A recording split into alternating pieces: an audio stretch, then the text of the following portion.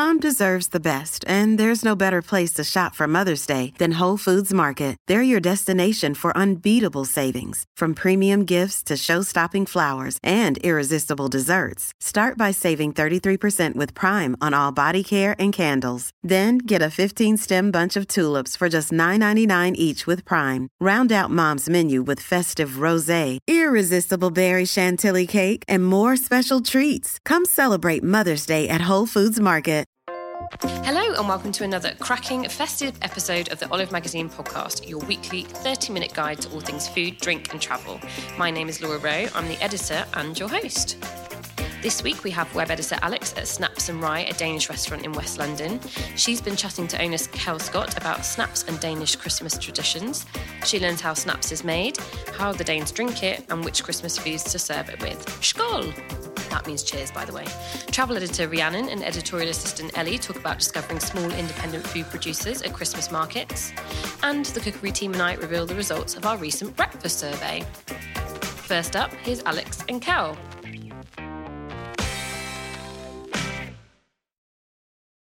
Hi guys, it's Alex here and I'm at Snaps and Rye on Golborne Road in West London and I'm chatting to Kel. Hello. Hello. And Kel is the owner of this lovely place and he is also known as a Schnapsmeister. Not self-proclaimed at all. But what Snaps and Rye do is they have a great schnapps tasting session thing, don't you? So you can learn all about schnapps, but we'll come on to that later.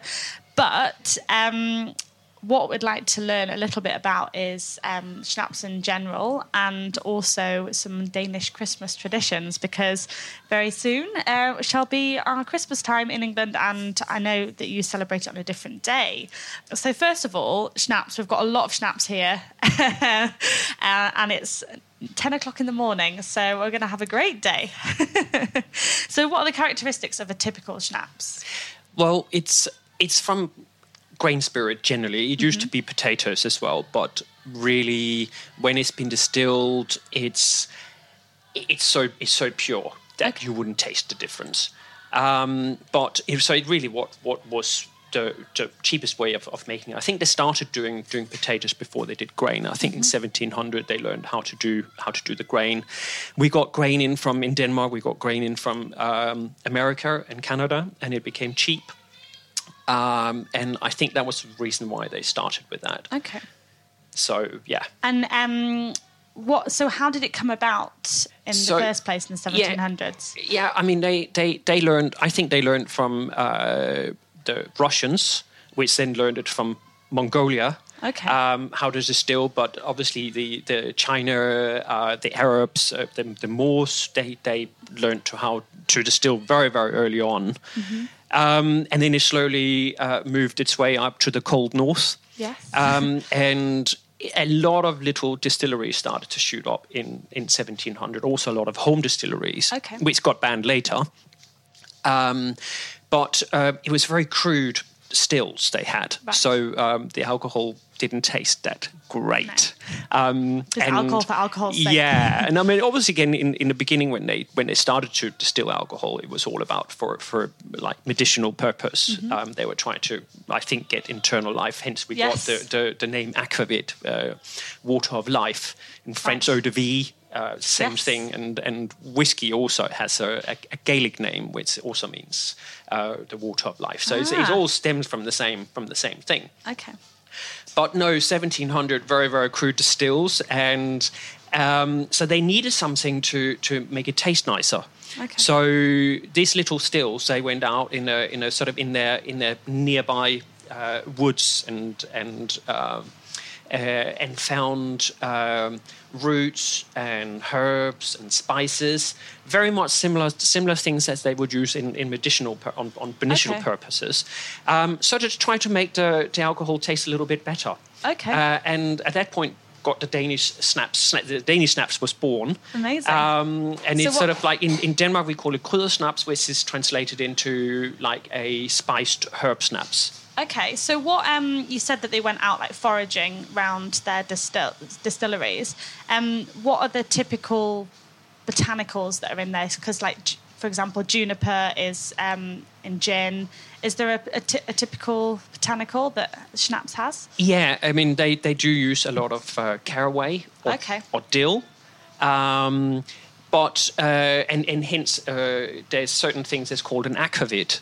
Yes. So is that a type of schnapps? Yes, it is a type of schnapps. It have to be 37.5% or above, right? And it have to contain caraway or dill, or both, okay. By law, and then you can call it an aquavit. But it's also known as a snaps. So an aquavit can also be a snaps, but a snaps can't necessarily always be an aquavit.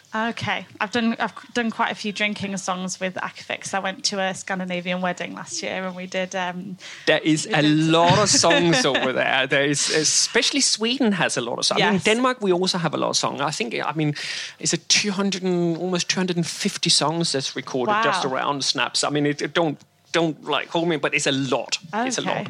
Well, yeah, my voice isn't quite warmed up yet, so you won't get to hear me singing yet. But so let's talk about your snaps, because you've got a lot here, and are there particular characteristics that are different to others? I think nowadays, I mean, the snaps have become a lot better. The spirit in itself is so much better these days. It's so much purer. It's like you can quite easily, like we used to put snaps in the freezer. And the reason to make it in like is because you didn't like the taste of it. I mean, my grandparents and my parents, they were all coming from the freezer. They didn't know anything better. Okay. So it would come out, it would go in a freezer sleeve as well. So it was ice cold, and then you will knock it down in once. And the reason you knock it down in once is because you don't like it, really. Right. And you just want to get it over and done with. Exactly. But nowadays, the spirit is so much better. And also the way we are flavoring it, or infusing it, they become like really specialized drinks. And we have it a lot with, we sip it, and we sip it a lot with food. Okay. So what's your favorite signature snaps? Well, our signature snaps is a smoked rye bread snaps. Wow. Okay. So our rye bread is 100% sourdough.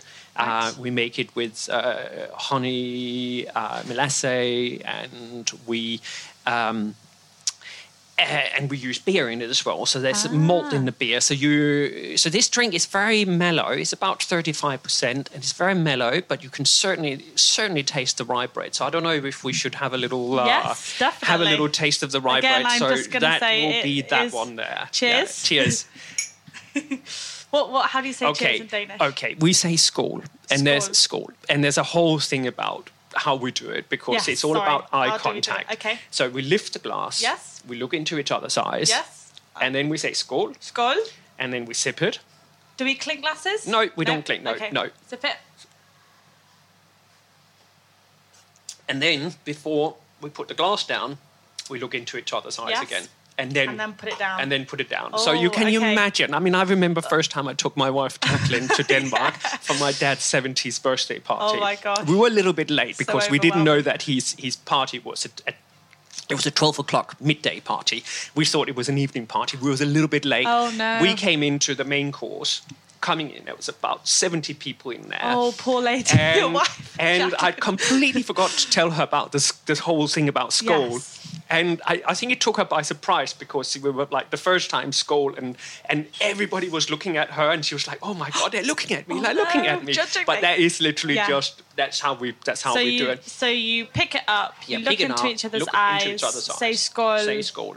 Yeah, and then you sip it, not down it. No, you don't down so it. We and always often think it's down in one. Yeah, exactly. And often what we will do, we will have a little bit of the food, and then we'll taste the alcohol. Okay. And then keep looking in someone's eyes, and then you put it down, and then you'll find with the food, it opens up your palate. Yeah. It's absolutely fantastic. Well, this is delicious. It's amazing. It's really like malty. You can taste rye bread. Obviously, that goes without saying, because it's rye bread schnapps. But sometimes people call things a certain thing, and it doesn't actually taste what you're saying it tastes like.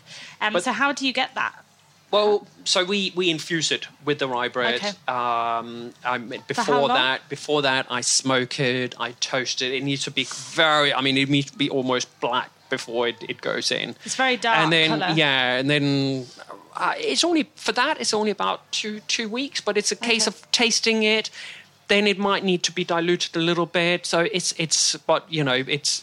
So each batch would be, it's a real artisan drink, like to make. But the back to the skål thing is really funny as well, because you sit around the table and you can do a private skål to somebody as well. You can? And especially one of those, your grandma or your granddad, and they're sort of doing a private skål down the table, and they're catching your eyes, and they're like lifting the glass, and here we go. So there's a lot of little traditions around the skål. Yeah, if you could get like for eye contact, if you could get like little wires, it'd be a big net, I can imagine. Yeah, if you've got a big table of people, because I know you have a lot of big dinners and everybody. I think you're allowed to shout somebody's name as well. Okay. So it's like, just to sort of make them aware that there's a little skål coming up. It's like secret skål coming your way. Yeah, exactly. So speaking of all these great traditions, it sounds like a great place to spend Christmas. And I know you've got jewel snaps, which means Christmas snaps? Christmas snaps, yeah. So that's quite traditional. That every year that the companies that make snaps are coming up with a Christmas snap. So of course we have come up with one as well. And like normally when you make snaps, it's a bit like cooking. Like don't put too many ingredients onto it, and no more than 3, I would say. But at Christmas, you can go mad. Okay. Yeah. So you just like need mulled wine, we just put everything in there. Absolutely. So it's often 20 different ingredients into it. So what's the defining ingredients of this? Is there anything that stands out? If I tell you, I mean, actually, why don't we try it? Right. Okay. So and then, skål. Now we're clinking because we are in England. Oh, wow. That's a lot more herbaceous than I thought it was going to be. Yeah. I thought it was going to be like cinnamony, but it's more... There is cinnamon. Clean. There is cinnamon in it, but it's very clean. It has to be clean because otherwise it could be easily become quite sickly. Yes. It could be too perfumed with there is cinnamon, there is clove, there's orange in there. It's really zesty. I mean, if I have to go through the whole list, we'd be here all day. No, but then I have to get you very drunk on it, so you'll forget. Or I have to kill you. To work now, So that's okay, so that it's a lovely bottle as well. So if you were going to pair that with, I know obviously you have a lot of different traditions in Denmark. Can you tell us some of those just before we go? I would pair that with something maybe a little bit spicy, maybe some spiced herrings, but it also goes unbelievable well with a chocolate dessert or a brownie or just absolutely wonderful. Okay. And then so I understand, so you celebrate Christmas on Christmas Eve, don't you? So our Christmas Eve on is the 24th your main day. in the evening. And the 23rd, you have Little Christmas Eve, which sounds lovely. I mean, in our family, we always celebrated the 23rd as little Christmas Eve. And we used to go out and get the Christmas tree in the morning of the 23rd. Just go and pick it. Yeah, so we nice. my family Shop had on my mother's side had a wood, so we go out and cut down the tree. Wow. And then take it home, and then we'll spend little Christmas Eve decorating it. Okay. Lovely. And there will be making lots of little treats like with marzipan, confect. It was all about spending the day with the family and like having a really hyggelig time. Oh yeah, hygge. A very hyggelig time. So everybody was obsessed with hygge last year in England. Yeah. Is it as much a thing over there as we make it out to be? Yeah, I think it is, but it's like we use hyggelig in probably we use it as a word. Like there's a lot of different variations of the word, and we probably use it about 10 times a day. Really? Okay. Yeah. So it's really it's something it's just there. Yes. Like it's about the little things in life. Yeah. Like much more than the bigger things in life, and it's about taking time with each other. It's about caring about each other. It's about caring that you are actually having a good time. Okay.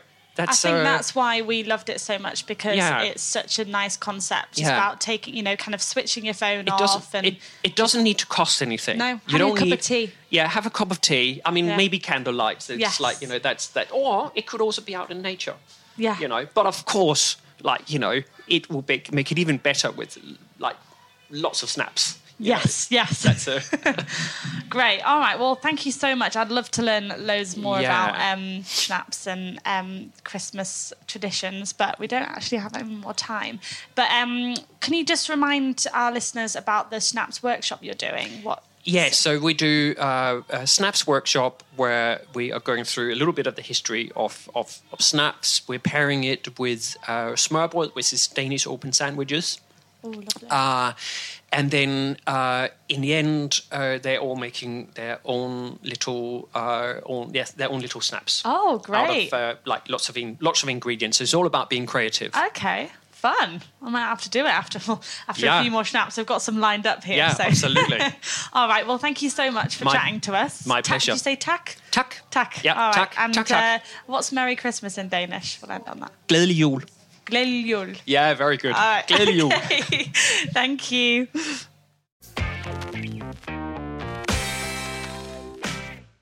Next is Ellie and Rhiannon. So I'm travel editor Rhiannon, and I'm talking to Ellie, Olive's editorial assistant, all about Christmas markets. And Ellie, you've just put a guide together on olivemagazine.com, rounding up some of the best of this year's markets across the UK. Do you have a personal favourite? Yeah, so I'm a big Christmas fan, and I've got family that live in Manchester, so I've been to the Manchester Christmas market quite a lot. But actually, there's one I wrote about this year, which is new for 2017, I think, and it's Bauhaus Christmas Market. That's the Scottish one. Yeah, so it's in a small Fife town. The place is called Anstruther, which is probably Anstruther. There we go. And so this, Bauhaus is kind of like an outbuilding almost. And they have indoor markets throughout the year, and it's a way to. They said because tourism has grown so much on that coast of Scotland, and there are so many small food producers, they wanted a way to attract the tourists so then the producers could show them what they're making and sell to them. And so this Christmas market is the biggest one of the year. And I think they said they've got over 55 stall holders, but it's very much focusing on the local people, and so there's a lot of shellfish. Apparently, that's a big thing, and they've got street food sections as well. So they said there's going to be like paella with hand-dived shellfish. How delicious! I know, and I think that's nice because it kind of makes a bit of a difference from not a lot of Christmas markets, but sometimes you go to some and it's quite similar food. So it's quite nice to go and have something completely different. And so they've another trader that's going to be there is St Andrew's Brewing Company. So this is a brewery that started in 2012, and they just do a few core beers, and then they have a seasonal range. So they're actually going to be selling one, which is their Christmas tree rye beer, and it's flavoured with spruce, pine shoots and juniper. Oh, that sounds really interesting. I know, interesting. so I feel like that's definitely one to check out and try. Yeah, definitely. But I think you've made a really crucial point. When we started compiling these annual guides to Christmas markets a few years ago, it was really eye-opening for me because we discovered quite quickly that big isn't necessarily best. And sometimes you hear about these really big Christmas markets, but they are just selling the same things all around the country, and the same traders often are there. So it's nice when you find things that are a bit more local. Independent, yeah. So what do you think makes a good market? Well, I suppose that does depend from person to person, doesn't it? Some people might really like all the same old stuff. Yeah, exactly. And you know, we're big fans of bratwurst and glühwein at Olive, and we are. The European markets are so magical if you want a bit of that. But I think when we started putting these guides together, we tried to focus on how large a proportion of traders were small local producers. So whether you're in York or Cardiff or St Albans, you want to find gifts and stocking fillers and festive foods that are from that region that you wouldn't find anywhere else. I think. Yeah. And is there a specific market that you think follows that brief of being independent? Well, luckily, my local market is Bath Christmas Market. And it's a really good one, yes. I mean, it's good because it's like all the best ones. I think it's got a really magical setting because it's these fairy-lit wooden cabins around the city's abbey, which is always floodlit. Yeah. And it spreads out into little cobble streets and courtyards. And also, I think it's important to say that because it's in the centre of town, it's also really well placed for a day trip. So Yeah, I mean, you wouldn't want to drive into Bath during the Christmas market. It's really easy to get there. Exactly, cycling, get the train, do the park and ride. And then you've got all the other lovely shops that are there all the time, and the restaurants and that side of things. So I think being able to tap into that is important. But the main thing for me is that something like 70% of traders at Bath Christmas Market are local to the region. Oh, wow. And anyone who caught the little video I made. Yes, which is on the Olive Instagram, isn't it? Yes. They will have seen some really lovely small businesses selling items that you genuinely want to buy. I mean, there are lots of great artists and craft makers from the southwest, but obviously I homed in on the food. And there are businesses like Iford Cider, which is made just outside Bath, and Somerset Charcuterie, the Bath Soft Cheese Company. Paxton and Whitfield also have a stall there. If you're a cheese nut, you don't want to miss that. Lovely. Did you find any new producers this year or make any new discoveries? That's another really good point, because a lot of the traders there do have bricks and mortar stores, but they may be slightly out of the way. And at the Christmas market, you get to find them all in one spot. So there were two companies that really stuck out for me this year. One was Bath Botanics, which is a small business that I'd heard of but never visited. And the market was a really good introduction to what they do. They also had, by far, the prettiest stall. It kind of looked like something out of Dickens. Oh, wow. Yeah, it was beautiful. But they make herbal teas and tinctures, but also a whole range of small batch gins. Wow. And they do things like Damson gin or a classic number 1 gin. But I bought their Christmas gin, which has cocoa, orange and cinnamon, which sounds a bit unusual, but it's really lovely and citrusy. And I just think with the right tonic, it's lovely. Really, great new Christmas drink to try. Exactly. We always need those. Yeah. And the other big discovery for me was Palmer Street Bottle, which is more drink, I suppose. A relatively new business in Frome, south of Bath, which sells craft beer, unusual wines and spirits and really good local cheeses. And they normally operate as a bar, and I think they do pop-up food and drink events and things. But I hadn't visited their shop in Frome or their bar, so it was really nice to visit them at the Christmas market and see, get a flavour of it. Get a chance to see what they're doing. And so I think that's a good sign. That's a sign of a good Christmas market, is that it's not just buying Christmas presents and filling up on mulled wine. Although we are big fans of mulled wine, so we're not saying that's a bad thing. But it's good to be able to make these local discoveries and find people that you wouldn't necessarily go out and see otherwise. Absolutely. So which were some of the markets that you've included this year in the guide? So we tried to get a good spread across the country, and highlighting the one-off regional producers that we really think are going to be good there. And so obviously I've mentioned Bauhaus, which is in Scotland, but there's York Christmas Market, and they've got a big focus on street food. So there's a street food place called Los Moros, and they do Persian chicken wraps. And I think that's in the Shambles Street Food. They have an actual street food market in York, but they're going to be there. And they also have a place called Thor's Teepee.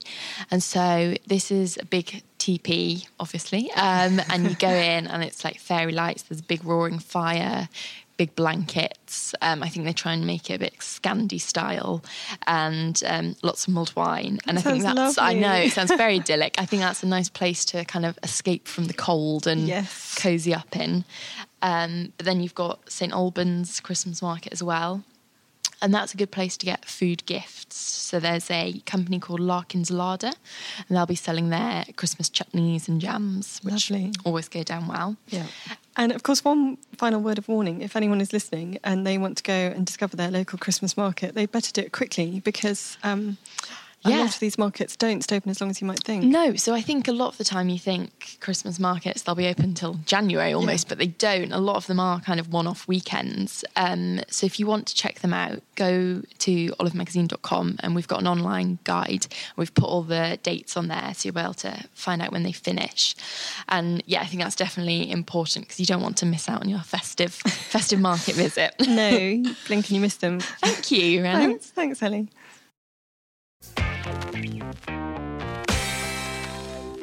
And finally, let's find out what you've all been eating for breakfast. So hello, this is Laura, the editor, and I've got the lovely Janine and Adam here. Hello. Hello. So we did a little survey, actually, with some of our readers recently about breakfast to kind of talk about what breakfast you eat, when you eat it, how many times you eat it, and some rather interesting results came out of the survey, didn't they, guys? Definitely, especially about avocado toast, which was a shocker for me. I am a massive fan of avocado on toast, and I was quite shocked. So we had a division between kind of what people eat during the week and what people eat at the weekend. And at the weekend, only, is it 8% eat avocado? No, what is it? 6% eat avocado on toast, which I was mortified by because I absolutely love it and have it virtually every weekend. So I need to. I mean, they definitely make more of an effort on a weekend, as in people are eating a cooked breakfast, whereas during the week it looks like people are literally slamming down a bit of cereal or toast or having nothing at all. So yeah, I'm afraid I'm with that category. I eat nothing at all for breakfast during the week. Nothing. See, that was what was surprising for me, was how many people just aren't really that bothered about breakfast. Yeah. Like 8% neither important or unimportant, 7% quite unimportant, 3% very unimportant. But I think breakfast is very important. Yeah, well, I sit next to Adam and I can testify that if he doesn't get breakfast, he gets pretty irate pretty quickly. I am quite known for being quite hangry, I must admit. So if I don't get anything by 10:30, I'd say I'm Key snaffling must be done before that hour.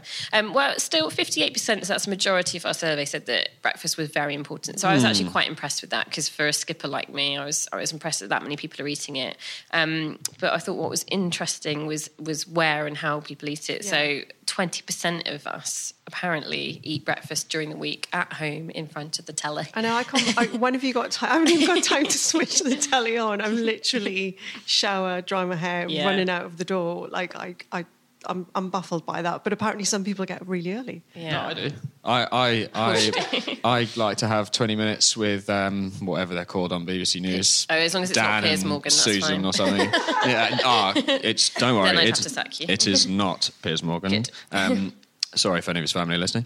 I like to. It's like it gets my head together in the morning. Yeah. My granddad was famous that he used to have 2 cups of tea before he left the house. He literally couldn't function unless he had both his cups of tea. Yeah, my mum's the same, and Ellie, our editorial assistant, says she puts aside 20 minutes every morning to have her breakfast. Yeah. So I'm impressed with that.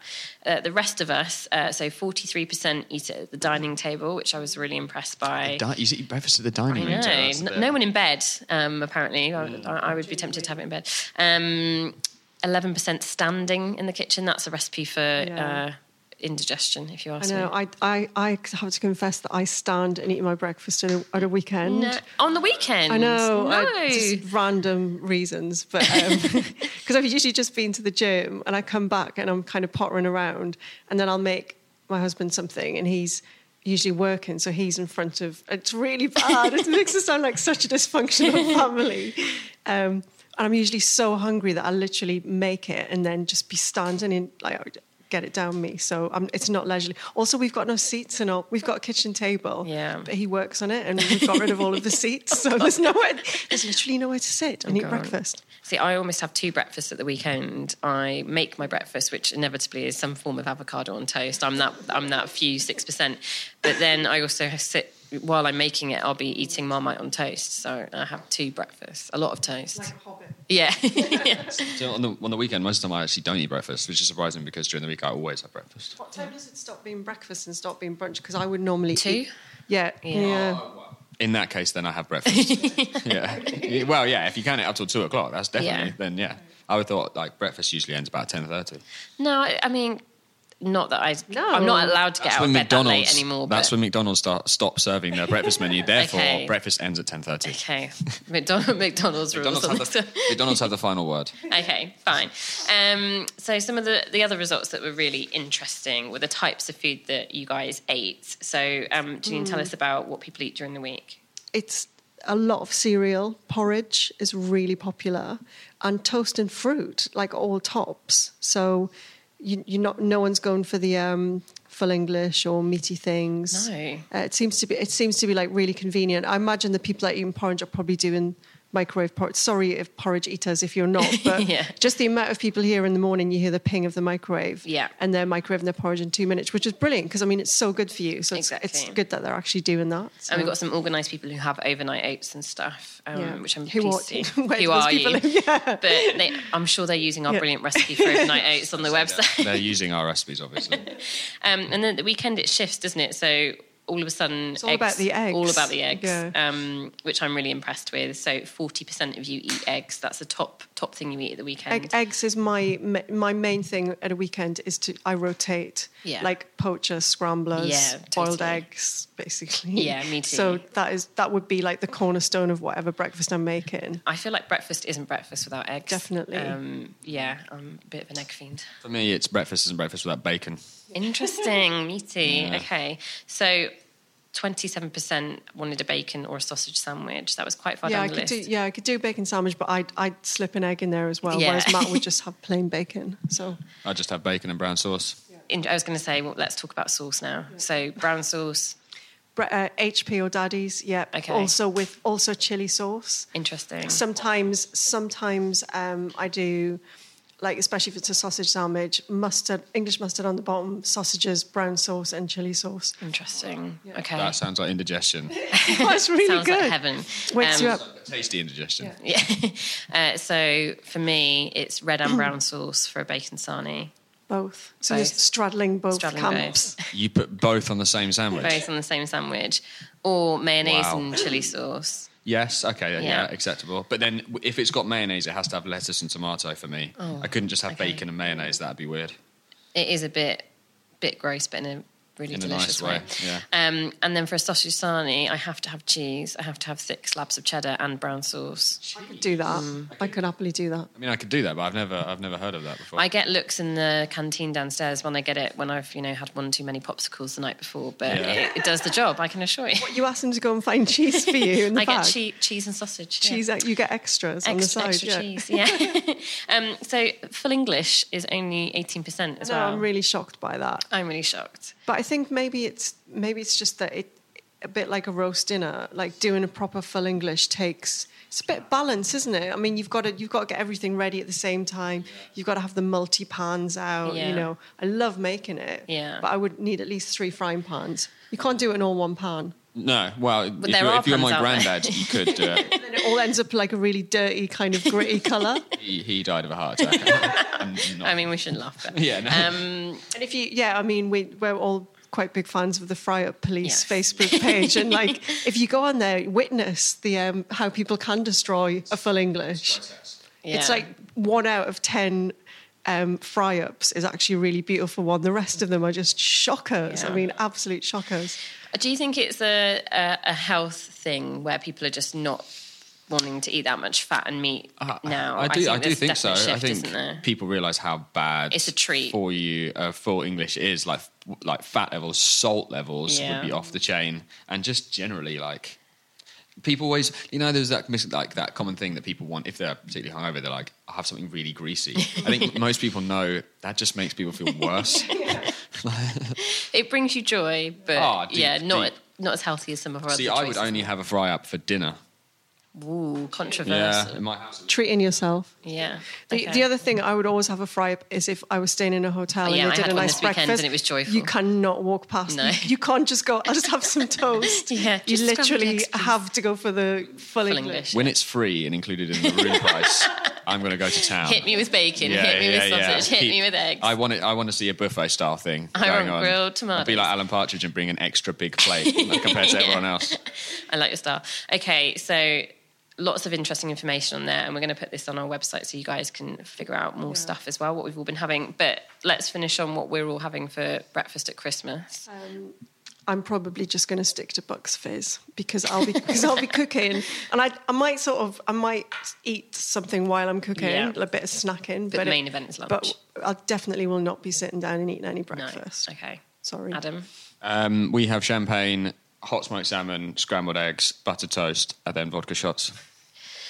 Okay. Adam's family are Scottish, Irish, so just as a qualifier, I mean... No, we just... just do it right. Someone bought these, ice cube tray shot glasses. They're frozen, and you put water in them, and you pop them out, and you have a little frozen shot glass. So we have vodka shots on Christmas Day. Who started that? I think my auntie. I don't think they were meant to come out that early in the day. I like your style. Start as you mean to go on. We don't tend to have breakfast at ours either, but do you know what? In our Christmas issue, which is still out now, so you guys all have to get it if you haven't already got it. You guys, I'm talking about Janine and Adam, have wrote a brilliant brunch feature, and there are some really great ideas in there. And I'm definitely going to do the spinach pancakes with smoked salmon. Yeah, they're for really my mum. lovely, and they look really pretty as well. Yeah, and really easy, right? Yeah, super easy. Yeah. And those recipes, if they're not already online, they'll definitely be online. They'll be online by Christmas. Yeah, definitely. Okay, cool. So lots of interesting information. We'd love to hear what you guys do for your breakfast rituals. You can tweet us at Olive Magazine, Instagram, Facebook. Instagram those eggs. Apparently they're the most popular. Exactly. The most popular food on Instagram is eggs in the UK. We need to see more. Yeah. Okay, great. Thank you so much. Thank you. Bye. Thank you for listening to the Olive Magazine podcast. If you like what you heard, please can you review and rate us and subscribe on iTunes so as many people as possible get to hear us. Get in touch with us via social media, email, phone or snail mail, and don't forget there's still time to pick up the Christmas issue of Olive, which contains a free magazine of recipe ideas to use up your Christmas leftovers. Plus, in selected stores, you can also get a bar of Green and Black's new Velvet Edition dark chocolate for free when you buy that issue. So, happy shopping, happy eating, and until next week, bye.